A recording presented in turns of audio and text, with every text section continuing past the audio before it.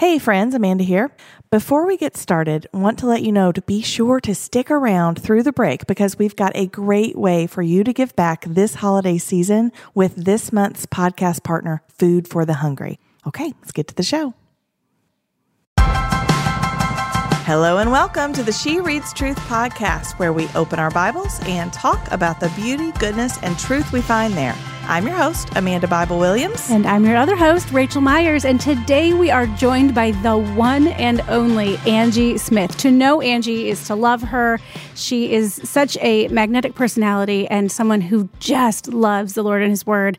Her most recent project, released just last month, it is called Matchless, and it's a Bible study about the life of Jesus. Not only do we have Angie here with us for our final episode in our Proverbs series, but y'all, this is our 50th episode. Woo! Big 50! I can't believe we made it to 50, Amanda, but we are so grateful, and we're especially grateful to you listeners for joining us for 50 episodes of being women in the Word of God every day, and we are just so excited for y'all to enjoy this episode as much as we enjoyed recording it. Let's get to it. So, Angie, I saw on Instagram the other day, it was raining hard in Franklin, and do you know where I'm going? I do. Your children had, first of all, they had on hand inner tubes, and they turned your ditch into a lazy river. They shorted. I love your family and the way they don't go inside when it rains. Oh, no. I have a lot of video of them with their friends just dancing. Just and out in the rain. Yeah. My oldest does that. River. She just will go, it'll start pouring, and that's when her eyes light up. I love that. And I'm like, you're going out there, aren't you? And it's fun. It's fine. I was driving to work this morning, and it was raining. And it was raining like enough to be raining. And like there was a man that was running, or maybe like walking, but like he had the like heaving of chest as though he had just run hard. Okay. And I was just like, good on you that the rain didn't keep you in. And like, you've clearly just exerted yourself, because he was really huffing and puffing. And what I wanted to do in that moment was like wipe down my window and like give a word of encouragement. I'm so for you, guy. Yeah. You don't get that. Like, look at you go. But I just couldn't compose a sentence or tone that would have been well received and not read as heckling. Do you ever encourage strangers and really mean well, but it really creeps them out? Yes, because I do that. I've learned the lesson about not cheering for runners because I've done it wrong Stop so it many right times. now. I have learned the lesson of not cheering on stranger runners. This creepy lady. The number of times like my 30-some-year-old self has like hung out the window and been like, look at you go, you're doing so good. Because I hate running. If I were running and somebody hollered at me, I'd be like, I hate you. You're obviously making fun of me. Or like stranger danger. Right. You know, like are you going to come back and like take me to a basement? Right. You know, like nothing good can happen. No, I'm just a little bit afraid of initiating something. I just think like as a rule, I've kind of self-governed and gone self-governed. Let's not holler out the window. Encouragement. We are going to talk a little bit about self-control this week. So sure. That's good. Self-governance would be, I was so proud of that guy running in the rain. Yeah. And I just felt that inside and not in an external way. Feel it in your heart? Yeah. I like self-governing. Yeah. That's a really great phrase. Yeah. The time when I make an exception and allow myself to encourage strangers in public places is when I see a mom of young twins. Do you do this? I do, actually. Always say, you're doing great. Yep. It gets easier. Yeah. Things like that. Do you identify yourself as a mother of twins when you do that? I mean, I'm sure I do. Oh, you guys are both mothers of twins. Yeah. That's why I was asking if you do that, because I'm like, it's so hard. Yeah. I know how hard it is to have twin babies in a grocery store. Oh my gosh. And I just like, you know what? I think I do. I think I usually lead with like, my twins are 10. Yeah. You're going to make it. There was like one time though, I was at the library when my kids were younger, and there was this woman there, and she had twins they were like 2, super young. And I was like, I just want to encourage you. It gets better. And she's like, oh, I know. And she points to 4-year-old twins. Like she has 2 sets. And I was like, it's not going to get better. Like, I'm sorry. I shouldn't have opened my mouth just then. And so I think this conversation was important information. Yeah. And it was bad. I know. I was like, okay, I'm going to step out here because I don't have any great words of advice. I haven't been there. See, my temptation is also to encourage pregnant women. Another area of self-governance is we just don't talk to people about their bodies. Like I saw a pie chart recently that was like when to talk to a woman. I don't know if it was like talk to a woman about being pregnant or like when to talk to a woman about her body, whatever about the our case. appearance or something like that. And it was like, a third of the pie chart was like, just don't. And then like the other third was like, here's a red portion that says just don't. And the other third was like a blue portion that also agrees, never do this. We've all made the mistake of asking just that one time. That one time. You're like, oh, you're not. And I've been on the receiving end of that. And it is. Yeah. Oh, and you're having another. No, I'm not. That happened to me when Still Oliver was. two. No, but that happened to me when Oliver, I was at Walmart, of all places, and Oliver was like, 6 weeks old. It was a man, and he was checking out, and he was like, look at you. You have a newborn and you're pregnant. Wow. And I was like, oh, you don't understand how gestation works. No, you don't, first of all. sir. But I was like, just give me a minute. Oh, my goodness. Yeah. I love that. Look at you. Yeah. Go get that, girl. That's way worse than runners. Yeah. I think that's way worse than encouraging runners. If you ever see that guy running, definitely holler out the window. Yes. I feel like on the topic of Proverbs, look at all the wisdom that we have gained over our years. We've gained actual life experience, wisdom. Solomon wrote a great book. He did. A very good book, in fact, an inspired book in the canon of scripture, full of wisdom for his children. But look at the wisdom that we have for our children. Don't holler at runners. Yeah, we can teach them. Mm-hmm. Yeah. You don't have to make that mistake. You don't have to make people uncomfortable. Well, don't talk about people's bodies. Yeah. Don't holler out the window. Yeah. don't ask if someone's pregnant. Yeah. This is helping someone right now. It really is. Yeah. We'll hear back later. I don't know how to smoothly transition us into work and wealth, wisdom concerning our material world. But here we are. Yeah. We're in the final week of our 4-week Proverbs series. And we're going to talk about how we interact with the material world. We've talked about how Proverbs that direct our gaze upward to God, Proverbs that direct our gaze inward to the inner self and the inner life, and Proverbs about our relationship with people around us. But now we're going to talk about some really fun things like money, laziness, gluttony. There'll be no conviction here. Just kidding.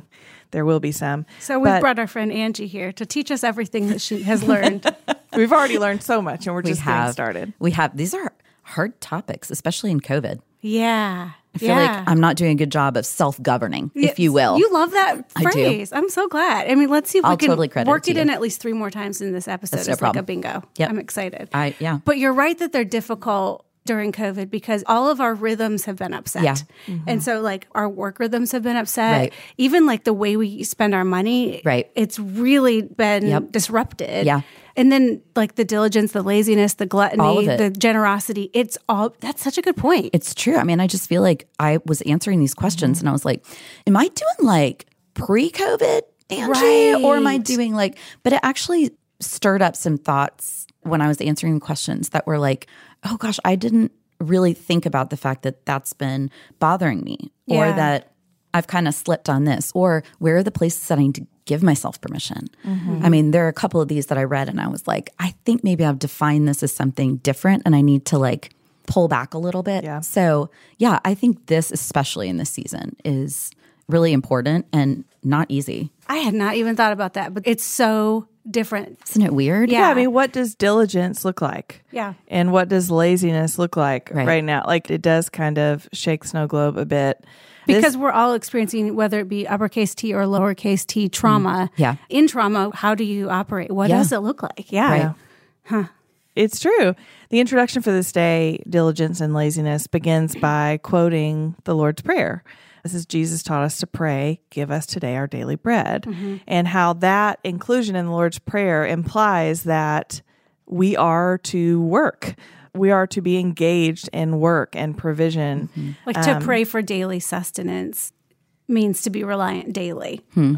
Right. And it says the instruction to pray for daily sustenance implies that we are meant to always be engaged in the work and provision of life. Because we've already read some Proverbs about being idle, you know, like in the Proverbs 31 day about the virtuous woman. Since last week, we've all woven our own bedspreads. Oh, yes. Why didn't you guys have me for that one? It's weird. Seems like I would have been number 1 on the list, but that's fine. When you get to Proverbs 32, I'm not so much 31. I'm more of a Proverbs 32. Yeah, 32 kind of gal. Yeah. And I appreciate the reminder here that work existed before the fall. Like, I know we think of work as like toil and, sometimes and a we part may. of the curse because it was addressed in the curse.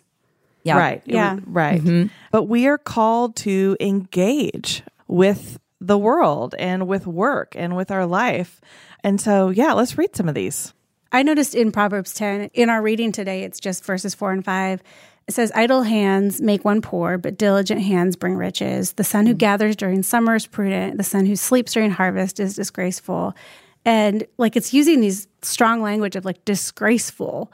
And I appreciate that there's clarity here too, that poverty is not shame, but poverty brought about by laziness. There's a clarity here. There is no shame in what we have, in what the Lord has given us. Right. But the disgraceful thing here is that laziness. Right. And again, I think that the issue of laziness right now, I feel like I have this constant guilt that I'm not doing anything. Yeah. We were put in a place where it actually became, for a season, really difficult to do anything but Netflix. Right. And so I think I've been super critical of myself. And it's every moment I think there's something better I could be doing. I'm being lazy. And I started thinking about the fact that sometimes I'm actually just exhausted or I feel depressed or I've just been going too much, or that it's okay to rest. Right. I feel just especially again in this season, it's pulled out that part of me that's if I'm resting, I'm being lazy, or if I'm not actively doing something. So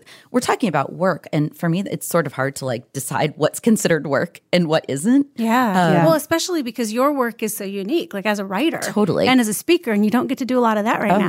No. Mm-mm. Yeah. I had a friend tell me a while back, and I felt so free from hearing this. She said, there is no shame in rest. Yeah. And I think that we're quick to apply shame to rest. Oh, 100%. Or to equate rest with laziness. Yep. That's been hard for me lately. Yeah. A lot of pressure.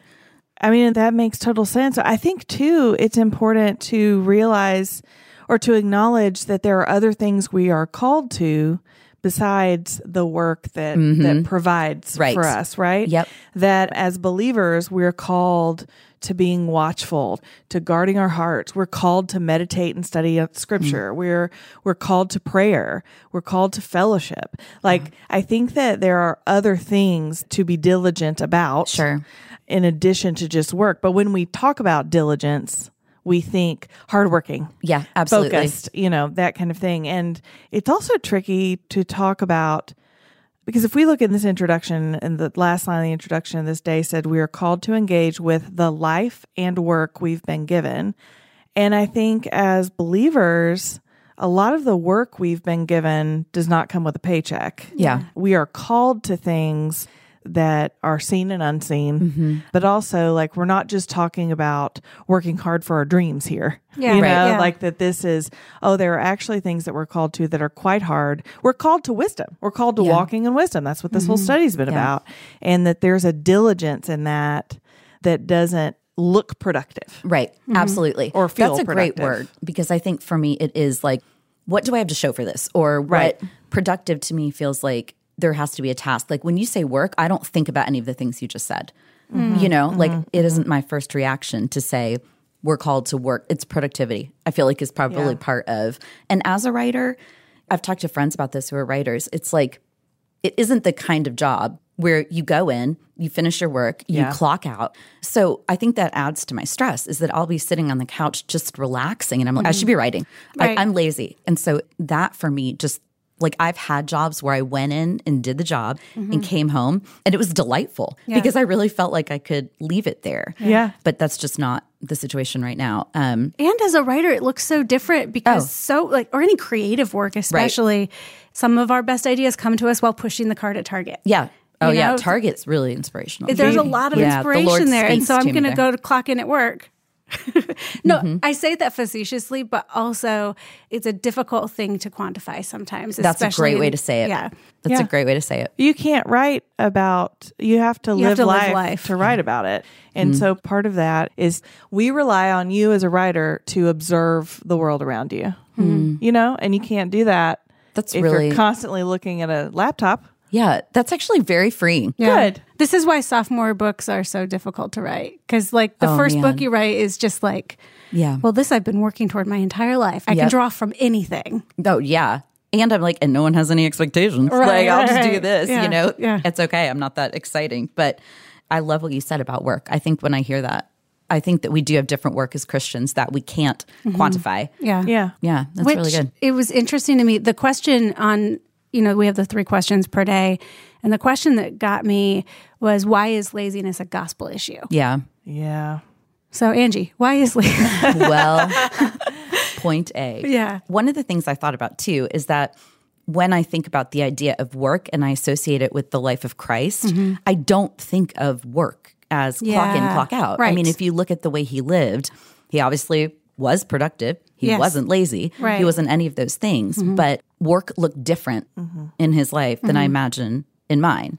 And I think for me, there's like this, hey, Ange, he did it really, really well, and he never clocked out.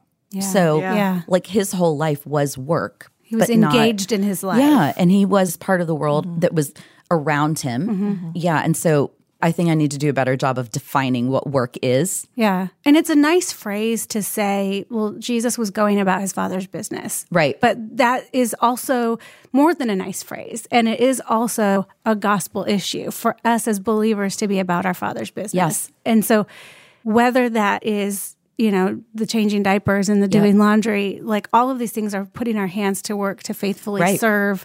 I mean, so much of what we do in service to others Right. is work. Absolutely. No paycheck. Right. Very much Yeah. being about our Father's business. Yes. I hope that frees up some people who are Yeah. listening, or just Yeah. encourages them to feel like you have the opportunity to do holy work every moment. That's right. What is it in Ecclesiastes 9? It says, whatever your hand finds to do it with all your heart. Like, do with all your might. Yeah. Not your heart. But like, just do it well. Yeah, Or whatever your exactly. hand finds to do it well. We'll find out. All those things are Probably good answers. translation. Yeah, But Translation. whatever is set before you. exactly. Yeah.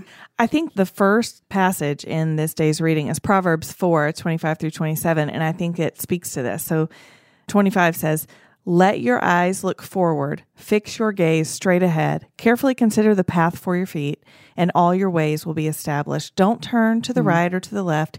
Keep your feet away from evil." I mean, the diligence there Yeah. is a spiritual one. Absolutely. It's not unusual for me to have too narrow a definition.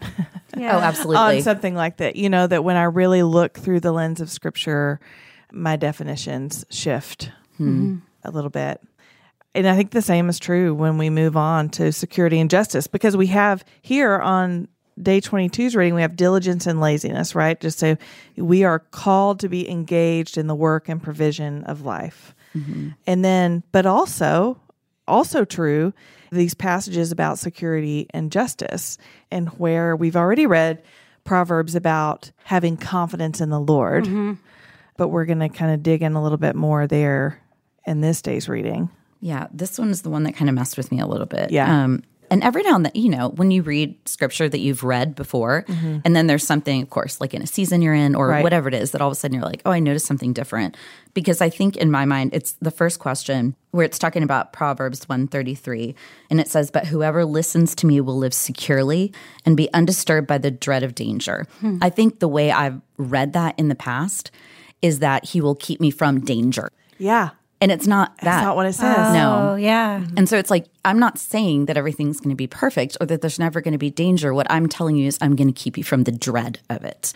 And that is something I struggle with a lot. I spend a lot of time dreading. And I just feel like if I could live my life and believe that and say, he's keeping me from letting my mind spin all the time. Or I don't know, it just struck me because there is nothing in scripture that says we're going to be, you know, kept from these things. No, there's Life the will be opposite. hard. Exactly. So expect these things. This is what's Yeah. going to happen. But I think it's really easy to read something like that and say, see, the Lord, you know, he's going to keep me from danger. He's going to keep me safe. That's not what it's saying. It's false. No, he's saying like, I'm going to keep you from the feeling that comes when you're worried about danger. That feels really different. If you're to me. walking with me, you're never going to have to wring your hands. Exactly. Yeah. And I'm a great hand wringer. Yeah. I'm very diligent in my hand wringing. I would say I am really self-governed by that. Worked it in. Good job. Oh, it's going to keep coming. Can't Don't worry about I'm so it. happy. And in the same way, it's this, whoever listens to me will live securely. So Right. what does live securely mean? And so we know because Jesus says, in this world you will have trouble. Right. And he says, if you think the world hated me, Right. you just wait. Yeah. Like Which is like really a terrible marketing idea. I know. PR. I always read that. I'm like, Here's what I've got for you wow. guys. Yeah. But again, it is that. It is him And I'm saying, going to leave. Yeah. Here's the good news. I'll be back. But I mean, it does feel like if you think about what it would be like to live securely, Yeah. that word, I want to make sense of that in my head. Like, I like to understand, like, what does that mean? How do you do that? Like, I just want someone to tell me. Just tell me so I can. Exactly. Yeah. Like, if you tell me, I can do it. Yeah. But securely, like, I need to look up that word right there and see what it actually means. But What do you use to look things up? I love looking things up. I know, but what do you use? You use Logos? Blue Letter Bible. Okay, so Big I fan. just before you got here looked up this word securely on Blue Letter Bible. You did not. I did. I didn't write anything down because Look it at that. meant. I mean, I did just like a really cursory glance because you were coming and we were getting ready. And But we were eating tacos, I think- full disclosure. Okay, that's also true. Did you save any? Oh, Yeah, no, there's keep a lot. Bar taco. oh, Yeah. Yes. that's amazing. Yeah, we're here for you. That's how you get me to go. Yeah, Angie, well come over. done. Yeah. Noted. I mean, we can look it up again and I'll link to that in the show notes because I can't remember everything right now, but it kind of meant what we think it means. And I was like, oh man. Yeah, I wanted there to be like a different, yeah. like, Well, it obviously instead means this totally right, different exactly. thing. And then I'm like, oh, I can do that. Yeah. I can. Yeah. You know, I'm challenged by that I like that because we were like disappointed, like it meant what we thought it meant. oh, All right. that's hard. It was straightforward. Yeah, we should just believe that's what he's doing Yeah, here. okay. But yeah, that's so funny that you looked that did. exact word In up. the Blue Letter Bible. That is What is security hilarious. here? Question mark. So Blue Letter we Bible. all, You can note tell to me. self, most people, if something jumps out at you, Yeah. are probably wondering the same thing. Yeah. Like, what does that mean to Yeah. live in security? This And is I- why I'm just not afraid to ask questions because I feel like No. I'm just happy to go first. Yeah. Because No, somebody I else wanna is know. wondering too. Yeah. Absolutely. And I think there's a tension here because we know as believers that there is an eternal safety and security that we have in Christ. Yeah. And we know that though we have trouble here, Right. that he is with us and that one day, Yeah. you know, Revelation, Yes. or Revelation's coming where we will live in the new heavens and the new earth and there will literally be no more tears and no more pain and no more grief and suffering. And so I believe that we can read it that way, but I also think I feel like there's probably a more practical application Yeah, here that's what I love. that I'm afraid to venture into Absolutely. That's a great way to say it. because I don't know if I trust it. Yeah. And it's not saying like, oh, well, you'll never be harmed. Right. But there is a confidence with which we should go about our lives Yes. in this world because of that eternal security. safety. Yes. I mean, I'm going to say it because I've said it every week since the first Oh, week good. of this series. The name of the Lord is a strong tower. The righteous run to it and are safe. Right. So, like living securely, Yeah. it means running to the name of the Lord. Yeah. Like that's a promise. And it's practical. And it's I mean, I practical. Like that I can do. That I can do. Run to the name of Yeah. the Lord. Yeah. This day also heavily addresses the topic of justice Yeah. and also super convicting. And just, there's an extra in the study book about Proverbs and Jesus. So like the wisdom in Proverbs and the teaching of Jesus and how we can draw connections because all wisdom resides eternally in Christ. And so that connection is going to be there. And we know if we read the Gospels that Jesus is very concerned Yeah. with justice. And you can't have a conversation about justice and security without talking about the poor. yeah. Yeah, which I have a guess about where you're headed with this, Amanda, because, Go. I mean, question number 3 asks us, what does the plight of the poor have to do with you? And why is it a matter of godly wisdom to care about the poor and the oppressed? And then we get right there, you know, on the next page or on the page before Proverbs 14:31, it says, the one who oppresses the poor person insults his maker.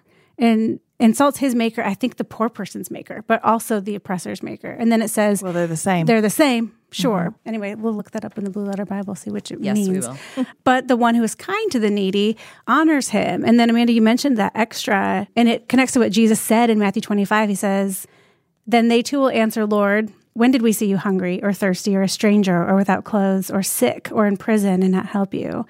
Then he will answer them, truly I tell you, whatever you did not do for one of the least of these, you did not do for me.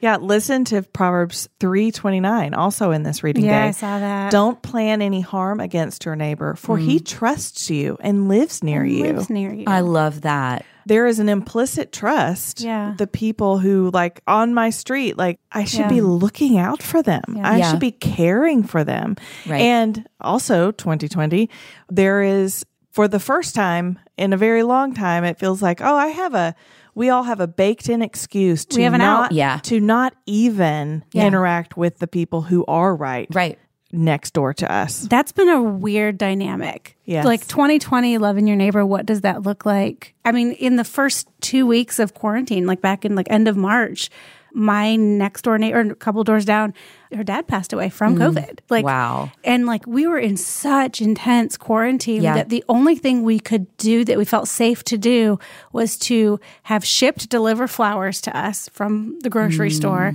and put them on her doorstep and then just stand on her curb. Yeah. And just be there. Like that was all you could do. It's but awful. like, what do you do? And then we moved. And again, it's one of those like, how do you be neighbors? Our next door neighbor came and rang the doorbell and brought us a plate of cookies. And they were like, this is the absolute worst thing that I could do for you right now is bring you fresh baked cookies. But I don't know. Please put them in the trash, but consider it a gesture. Oh. Like, I want you to know that I'm glad you're my neighbor. And the other thing that obviously that is what this scripture is talking about. But I think to extend it, I think he also means like who you're around. So, you know, for me, that's the other thing I don't think of. I make the narrative like my physical neighbors. Like I don't think about it that much that if I'm standing in line at the grocery store and something is going on, that's my neighbor at that moment, you know? And you might be the only person that person sees today. Yeah. We have been in the hospital a few times with Toby during COVID and quarantine because it has gone on for so long now. And then we've had, you know, friends who've had children in the hospital. And it's so strange because you can't visit. Oh, gosh.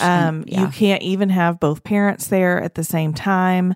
And it's really frustrating, but it's really interesting because that's the situation for everyone else on the hallway, right? Yeah, in the hospital hallway. We're like, well, we have each other, but that's really it. So you have these neighbors that also can't have anybody else there. Yeah. It's a strange dynamic.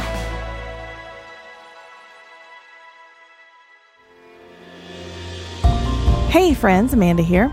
As we read the Bible together, it's clear that mercy and justice are near to the heart of God. That's why I'm honored today to tell you about Food for the Hungry. Our family is personally bought into the mission of Food for the Hungry because we are excited to be a part of what God is doing through their efforts around the world. When Food for the Hungry enters a community, they're listening for the immediate needs in the surrounding area. By partnering with local churches and families and developing local leaders, thousands of some of the most vulnerable communities are now sustainably thriving. In addition to meeting physical needs, it is so comforting to know that they do all of their work with the message of the gospel. Now, Food for the Hungry makes it easier than ever for us to give back by rounding up our spare change. So here's how it works. First, text the word food, F-O-O-D, to 484848, and they will give you instructions to sign up to give to Food for the Hungry. After that, every time you make a purchase, your purchase will automatically round up to the nearest dollar. And that extra change will be used to fund the efforts of Food for the Hungry, where they are actively serving in over 3,000 communities around the world. You know, it's amazing to see how such a simple thing like giving our spare change truly can help with such a complicated issue as bringing mercy and justice to the world. But it can. So text food to 484848 today to find out how you can give back with Food for the Hungry. Okay, let's get back to the show. Angie, you said that day 23, those readings messed with you. Day 24 messes with me. Really? Yeah. So the topics for day 24 are generosity and gluttony. And I think that, again, the introduction here is really helpful to frame. So I'm going to read it. Oh, I loved this introduction. Yeah, agree. It says, gluttony and generosity are opposites. One involves self-motivated overconsumption, while the other focuses on selfless and sacrificial giving. One makes us sick. One makes others well. The true problem, I know. Me too. The true problem with gluttony is not about how much we consume. It has to do with our ability to practice self-governance. I was just about to say it. Beat me to the punch. It actually says self-control, but we're editing. Yeah, live. but do you know what the original language says? I don't know. I do not. Pretty sure. It has to do with our ability to practice self-control, an essential component of generosity. Generosity is an exercise in self-control because it requires us to give when our instinct is to keep. It's really good.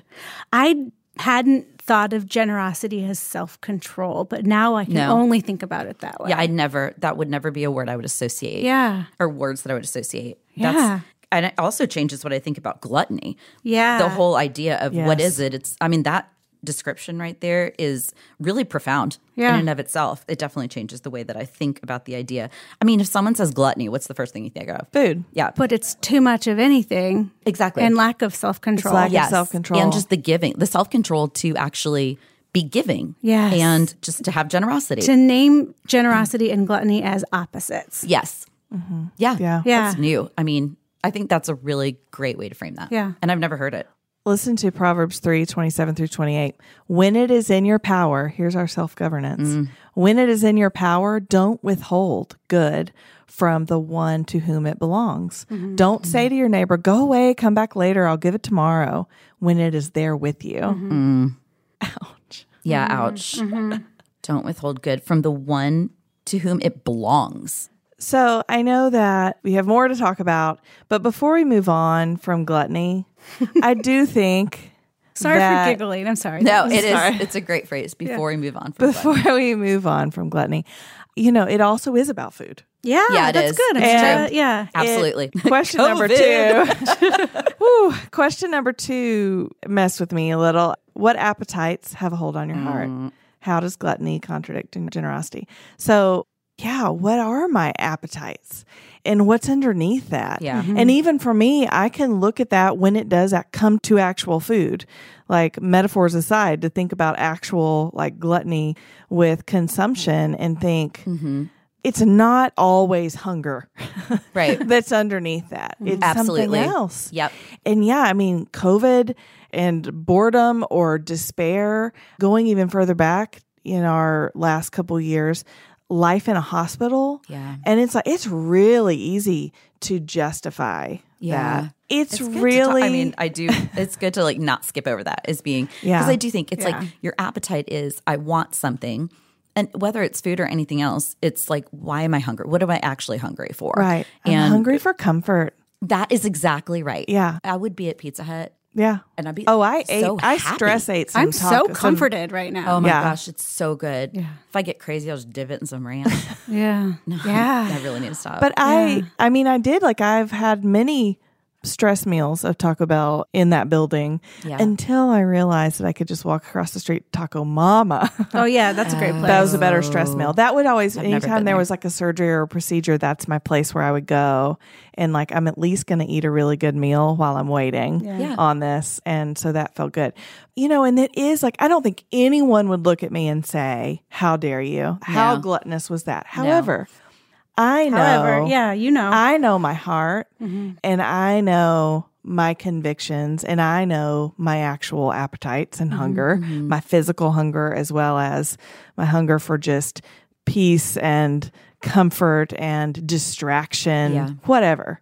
And so it really is, I'm grateful that Scripture addresses Absolutely. that and says, looks me in the eye and says, Amanda, Proverbs 25:16. Oh, my word. I love If you this. find honey, eat only what you need. Otherwise, here comes the CSB coming in clutch. You'll get sick from it and vomit. Vomit. Yeah. That's what I'm reading from, actually. That's hilarious. Yeah. And it's That is physically true. But that's and an that actual is verse in the metaphorically Bible because it's both. Yeah. Actually and true I and don't metaphor. want to make light of, as humans, we struggle with gluttony. We struggle with abstaining from food to a dangerous level. Like we all have different struggles, and food can be at the center of many of those. Yeah. I'm just thankful. I'm thankful for the way that even the pairing of these verses together that I can think of, it even crossed my mind as I was reading some of this, that to not give in to gluttony is a type of generosity toward myself. Like, it is. It's self-control. It's like choosing to not insult my maker. Yeah. By the way, we can just keep moving, but I just, for those who are within the sound of my voice who like have a real struggle there, Absolutely. I'm with you and I feel it. And like, I think scripture sees it. Yeah. Yeah. That's its own podcast. Yeah. We could spend an entire podcast on that. Yeah. Do you know we've mentioned 3 taco restaurants so far? We had Bar Taco, Taco Bell, and Taco Mama. Listen. Wow. Also not sponsored, but could be. I feel home. I feel like I'm right Have at home. y'all tried Uncle Julio's? Because that's No. a good one. Their fajitas and their homemade flour shells. I got to talk to you about it. Okay. Okay. Talk about it later. In the meantime, let's talk about debt, wealth, and poverty. Woo! That's fun. Yeah. Money's hard to talk about. Yeah. I'm going to let you guys do it. Skip it. I'm going to go get some. Skip it. You're going to go get some tacos. Here's the thing. It was hard to talk about a year ago. It's hard to talk about in COVID because it has become even more personal for many people. Whole livelihoods just got swept, washed away. Yep. And Amanda, you mentioned, the passage that says the Lord owns the cattle on 1,000 hills. And so we know that everything we have, everything you have, everything I have, it's from the Lord. Yeah. It belongs to him. Yeah. Coming out of that conversation about generosity and self-control, we'd also come here and ask, what does Scripture, what specifically Proverbs teach us? What wisdom does it offer on the topic of debt, wealth, and poverty? Whoo! Yeah. Well, it doesn't dodge the subject. Let's just start by Very saying that. You can look up you can look these at the up Blue Letter in Bible Hebrew and be like, and no, it's still gonna, it's gonna talk. It's gonna Wealth, be like, wealth here means wealth. Well, Okay. yeah. But it is interesting. Also, specifically, there are some really direct A to B lines drawn between wealth and power. And that's sort of like through the Proverbs that we have in front of us, but also just like it's also a matter of fact, And so a lot of the Proverbs that address wealth address it within the context of power. Like a good example of that is, Proverbs 22:7, where it just says, the rich rule over the poor and the borrower is a slave to the lender. A lot of times the person who is wealthy and financial wealthy is in power over the people who are either borrowers to them or whatever the case may be. I think this is again, COVID 2020. I keep saying, I said this the other day, I was like, there are really beautiful things that are coming from this as far as recognizing injustice and recognizing this desperate need for us to see the world differently. Obviously, especially in the area of race, that's been a huge issue. I mean, God's like, here's the year where I'm going to throw everything at you and make you just really process. Have to deal with some stuff. Yes. Yeah. Can't ignore this. Yeah. No, and I think that's something that's really important related to what you said is that what we're seeing is that wherever we are, our job is to be reaching down and pulling up, and we can't expect the people who are not in power to be able to climb up to where we are. Yeah. And so it just becomes much more intentional. And the idea of justice, I mean, all of this, just your neighbor, all of it, if you think about it, it's really beautiful. You can apply it to any time in your life. But right now, I feel like these words have a different punch because it's so meaningful in this time period. Yeah. There's also very much a kind of be careful what you wish for thread in these Proverbs where it's like you think you want wealth, but as God's people, just to be careful. And like where you think you want wealth, but as here again, I found the introduction really helpful because it points out, there's nothing inherently sinful about wealth. That's helpful to hear and to acknowledge because I think sometimes we can be confused by that. But then listen to this line, but God's people are called to be very careful when it comes to the pursuit of wealth and very generous when it comes to caring for the poor. Money is more than a means. Is power. I'm kind of skipping around now. But there's a lot in these Proverbs. They're there is like the sense that wealth can be a liability if we are not careful and self-governing and walking with the Lord. Like look at Proverbs 28, a few of these verses. Verse 6 says, better the poor person who lives with integrity than the rich one who distorts right and wrong. Verse 11 says, a rich person is wise in his own eyes, but a poor one who has discernment sees through him. And even verse 8, Amanda, that says, whoever increases his wealth through excessive interest collects it for the one who is kind to the poor. Like this ill-gotten gain. Yeah. Having like integrity is better than riches, like which you get also in 22. A good name is to be chosen over great wealth. Favor is better than silver or gold. Like this, like what is a man's reputation, not what is his bank balance. And the first verse in this reading, Proverbs 11:28, anyone trusting in his riches will fall, but the righteous will flourish like foliage. Yeah. Gosh. And there, again, and I feel like I'm speaking for myself, it is super easy for me to like read over that and go, yeah, they will. Oh, wait. Like he's actually talking to me. Yeah. And like I should be taking that seriously when I'm like, it just feels like another verse. Sometimes these are easy to be like, anyway, like I would never embroider any of these anywhere. Like, so, I didn't see that on my Pinterest board. Like they just feel a little bit removed from our lives. And to really say, what am I trusting in my riches for? I wrote down, it's our security, it's our self-esteem, it's ego, it's these efforts that are going into this hollow place. But we live in a world where it's really, really hard to not see it that way. And I think acknowledging that, and again, with power, it's like, what house do you live in? What kind of car do you drive? What's your income? What's your, like all of those things, we know that the world judges us by those things. Oh, yeah. And so it's really easy to be like, I'm just going to step back and I'm going to do it differently and I'm not going to play that game and I'm not, because we're aware of how other people are perceiving us. So it isn't that wealth is inherently bad. And I don't care if you drive a nice car. I don't care what you do as long as your heart is in the right place and you're not being defined by that thing. And the gospel is the great leveler. Like Jesus is the great, like we get Proverbs 22:2 that says, rich and poor have this in common. The Lord makes them all. God is both the creator and the judge of everybody. I don't know if this is included in our Jesus, the wisdom of Proverbs and the teaching of Jesus extra in the study book. But a connection that's coming to mind as we're having this conversation is when Jesus really clearly warns against the dangers of wealth. Yeah. And it says this is Mark 10, verse 23, Jesus looked around and said to his disciples, how hard it is for those who have wealth to enter the kingdom of God.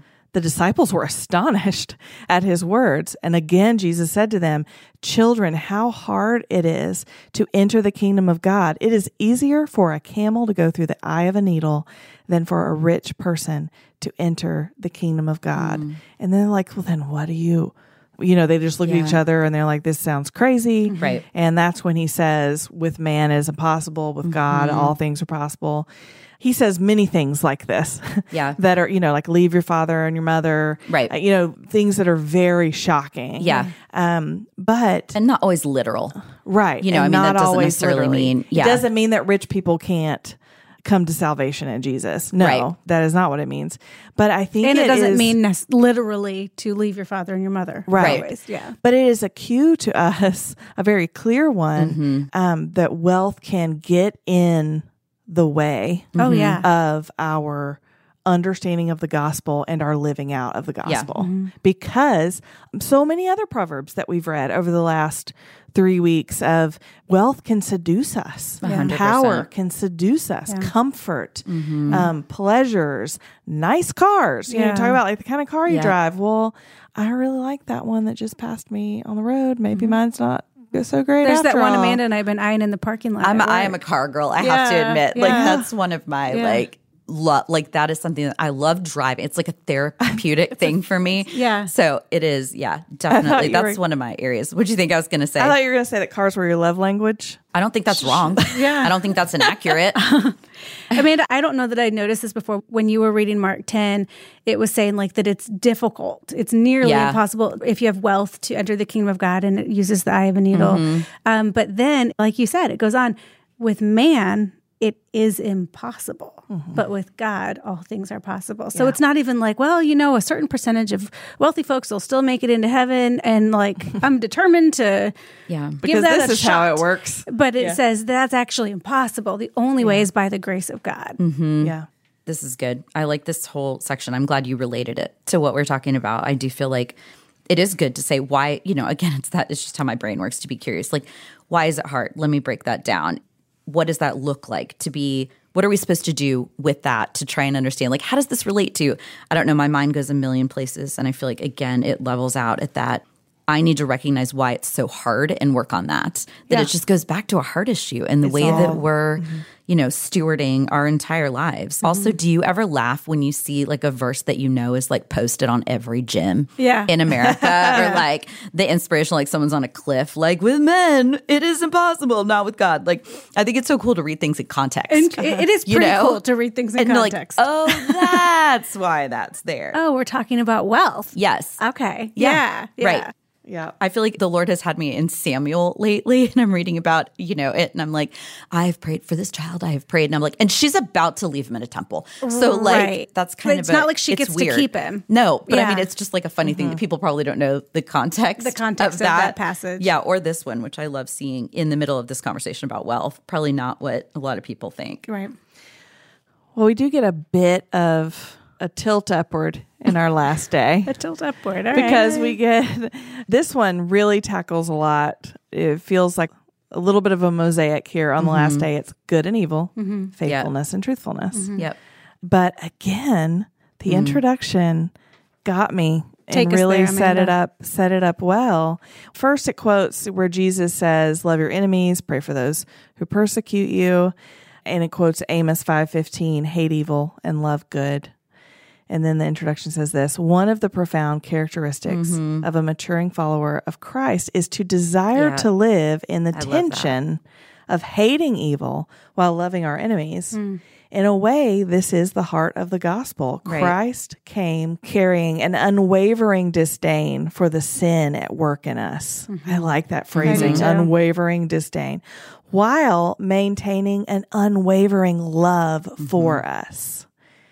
And we are called to that. I mean, we are called to remain faithful and truthful. And to what Amos says, to hate evil and love good. I've heard somebody say Jesus is not soft on sin. No. Yeah. Yeah. And I think this is a question that all Christians, like the first question I just wrote, I think the nature of the Christian life is to recognize there is never a moment when we are not caught between good and evil. That's not a like, oh, I made this decision and I chose this. Like, no, the point of the entire gospel is you are always pulled between those two things.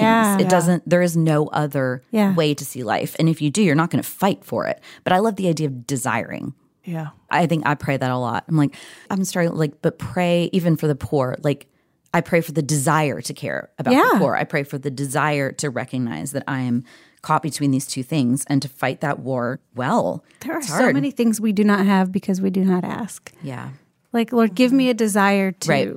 I love that. It's hard. I mean, I need to pull back a couple steps. Yeah. But I mean, we've been talking for the last several weeks about, what James 1:5 tells us. If you desire wisdom, ask for it. Right. And if I take an account of how many times in the last month I have said, I've requested wisdom from the Lord. I try to do that. I try to do that before every meeting we have. Like, I need this and I know that you offer it. But I want to ask for that more. Yeah. I do too. And that ongoing tension and push and pull of good and evil. And I mean, it's sobering when you put it that way, because it's also an acknowledgement, I think, of the spiritual realm that is much more convenient sometimes to pretend like that's not a real thing, but it is. Yeah. And Proverbs 3:3-4 says, never let loyalty and faithfulness leave you. Tie them around your neck, write them on the tablet of your heart. Then you will find favor and high regard with God and people. But that image of, okay, loyalty and faithfulness are paramount. Like, tie them around your neck if you gotta. Write them on the tablet of your heart. This is, to me, that is a cue that, like, this, what you just said, this conflict is ongoing. Absolutely. I have to look this It's up. why Jesus came. Yeah. And so loyalty and faithfulness, if we think of God's faithfulness to us and his covenant loyalty to a 1,000 generations. I had to look it up because loyalty felt like a surprise word to me. Loyalty did? Yeah. Like, what is that? Which is funny also because I'm looking at you and I'm remembering about you that loyalty is one of your best characteristics, Angie. But I was surprised to hear loyalty in this context. And so I opened my ESV to read it, and it says, let not steadfast love and faithfulness forsake you. That helps me kind of put some rounder edges on loyalty. Like, what do we mean here? What are we aiming toward? Yeah, that's good. Steadfast love. Well, it does remind me of the verse, I can't remember what it is in a prophet, I think, where it talks about God's covenant loyalty. Yeah. And so I think there's like I feel like when you read the word in different translations, you at least know like, okay, it's somewhere in here. It's a mix of these. And we're just having a hard time landing. But that is... Who walked on water before I told this? It was Peter, right? Yeah. All of a sudden I was like, wasn't Thomas. It was Peter. But that is something whenever I read something like this, and I've taught about this in the past and it just jumped out. But when the disciples see Jesus walking on water and Peter, it's like, well, if that's you, call me out. I think that what happens is, and I know it's true, that he starts walking toward Christ and everyone always says, and then he saw the waves moving and he got scared, took his eyes off of Christ. But for me, there's something really powerful about remembering. I just think we're all right there all the time. Like, we've got the choice to go to Jesus or to go to humanity to save us. We have that option. I mean, if you think about it, like, these are fishermen who know the water. Yeah. Like, I could trust that. I can see you. I know you can grab me out of this boat. So to me, it's like he still reached for Jesus. And for me, this tension of like, what am I taking from the world and what am I taking from him? I tend to have an image of me sort of like in that water and recognizing how much I depend on the world and all of these things and wealth. And I mean, throw any of this into the mix. And, it's something profound and it's something that we're able to do to trust the Lord and just say, save me. And if I'm correct, I think Jesus rescues him right after he says that. And so again, he reaches down. Yeah. And there was a request, like, I believe you can, and I'm going to ask for it. Yeah. So pull me out. Anyway, I just feel like I'm constantly finding myself in that position where I'm like, I can trust the thing that I can see and touch. And, that's easier than believing in that he has loyalty to me, that will, rescue me from the situation, or that he's safe, or that he's my strong tower, that he's all of these things. And that is something that I really, obviously, I think we all wrestle with it, but you have to choose it in that moment. I think you're describing some diligence there. Yeah.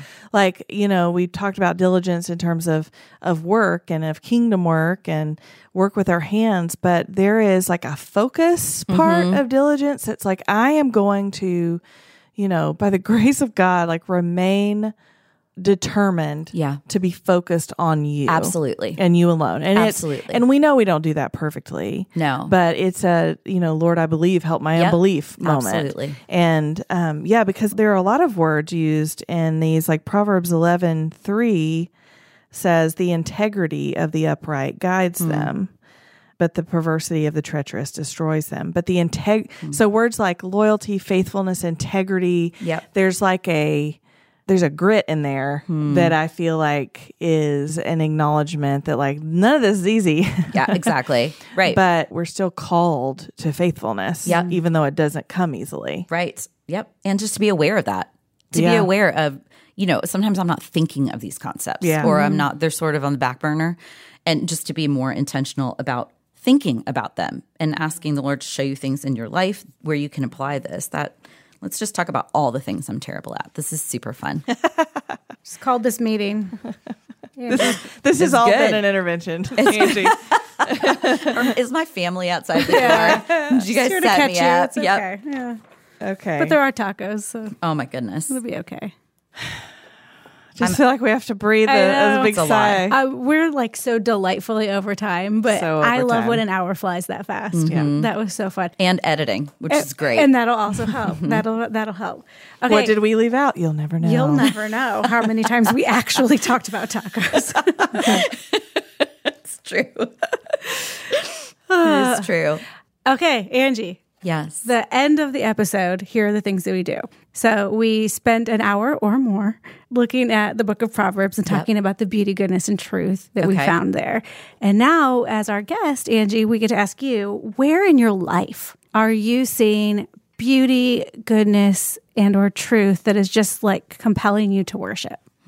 Gosh, that's a big question, isn't it? It's a good question. Thank you. It is. It's hard to answer, which is typically what a good question does. Again, like I know the COVID thing is weird and hard and all the things, but I feel like there have been moments where, and this tends to happen to me when I am at my most desperate and something around me starts to remind me. I think in this time period, it's just become much more simple. Things have just become more simple as far as me seeing that, because when things are hard, the good things seem more beautiful. You know, you're not just like trotting around life like everything's, just that or just that. And I feel like, I just think the major way is that I feel like I'm seeing things in a more simple way, and that there's just something that's really powerful about that I don't feel like I'm spending all my time looking for goodness or looking for. It's just more available to me. It's more in my like you're line affronted of sight. by it. Yeah, and there, to me, like it will become a season where I do think, as awful and weird as it is, that I'll look back and think I saw a lot of beauty there and a lot of truth, and I want to fight for that. Yeah. There are fewer opportunities to be distracted from it. That's exactly it. Yeah. Like there are just fewer. I don't want to say fewer voices. That's not true, because they're still there. But you're not directly in contact the way we had been. That's true. You know, like you're in your place with your people, and there was a lot of beauty that came from that. Just a lot of I would say there were shifts in some of our relationships that were really special. Yeah. So this is. I mean, I keep telling my kids, you're living in history. This is just the strangest time. We're writing history books. Yeah. And it changes everything. Steps. Everything. It really does. And it will change it forever. Yeah. I do feel like I'll see God in different ways after this. I feel like he's provided me with some really tangible moments of seeing him. And which is fascinating, because the thing that we know is that God doesn't change. Right. He is faithful. He is the same. He doesn't change like shifting shadows. Nope. But that when our lives get tilted, that the same God who has remained unchanged, we get to see him in different ways. Yeah, I think that's totally true. And so that's something to give thanks for. Yep, absolutely. Yeah. All right. It's really good. I have a benediction for us. I would love that. May I read it? Yeah. It's from Would you Revelation. Sing it, or are you just definitely going to just... I could sing it because there does happen to be a song, but I'm going to self-govern and not do that. Maybe that was the Lord. I don't know. This is Revelation 5:12. This is the word of the Lord. They said with a loud voice, "Worthy is the Lamb who was slaughtered to receive power and riches and wisdom and strength and honor and glory and blessing." Amen. Amen. Amen. All right. Friends, listeners who we adore, go eat a taco if you can. But come back next week, because we will be starting a series about the fruit of the Spirit. It's a good follow-up to It this. is a good follow-up to this. We're excited about it. And Angie, until next week, what do we tell our listeners? To keep opening your Bibles.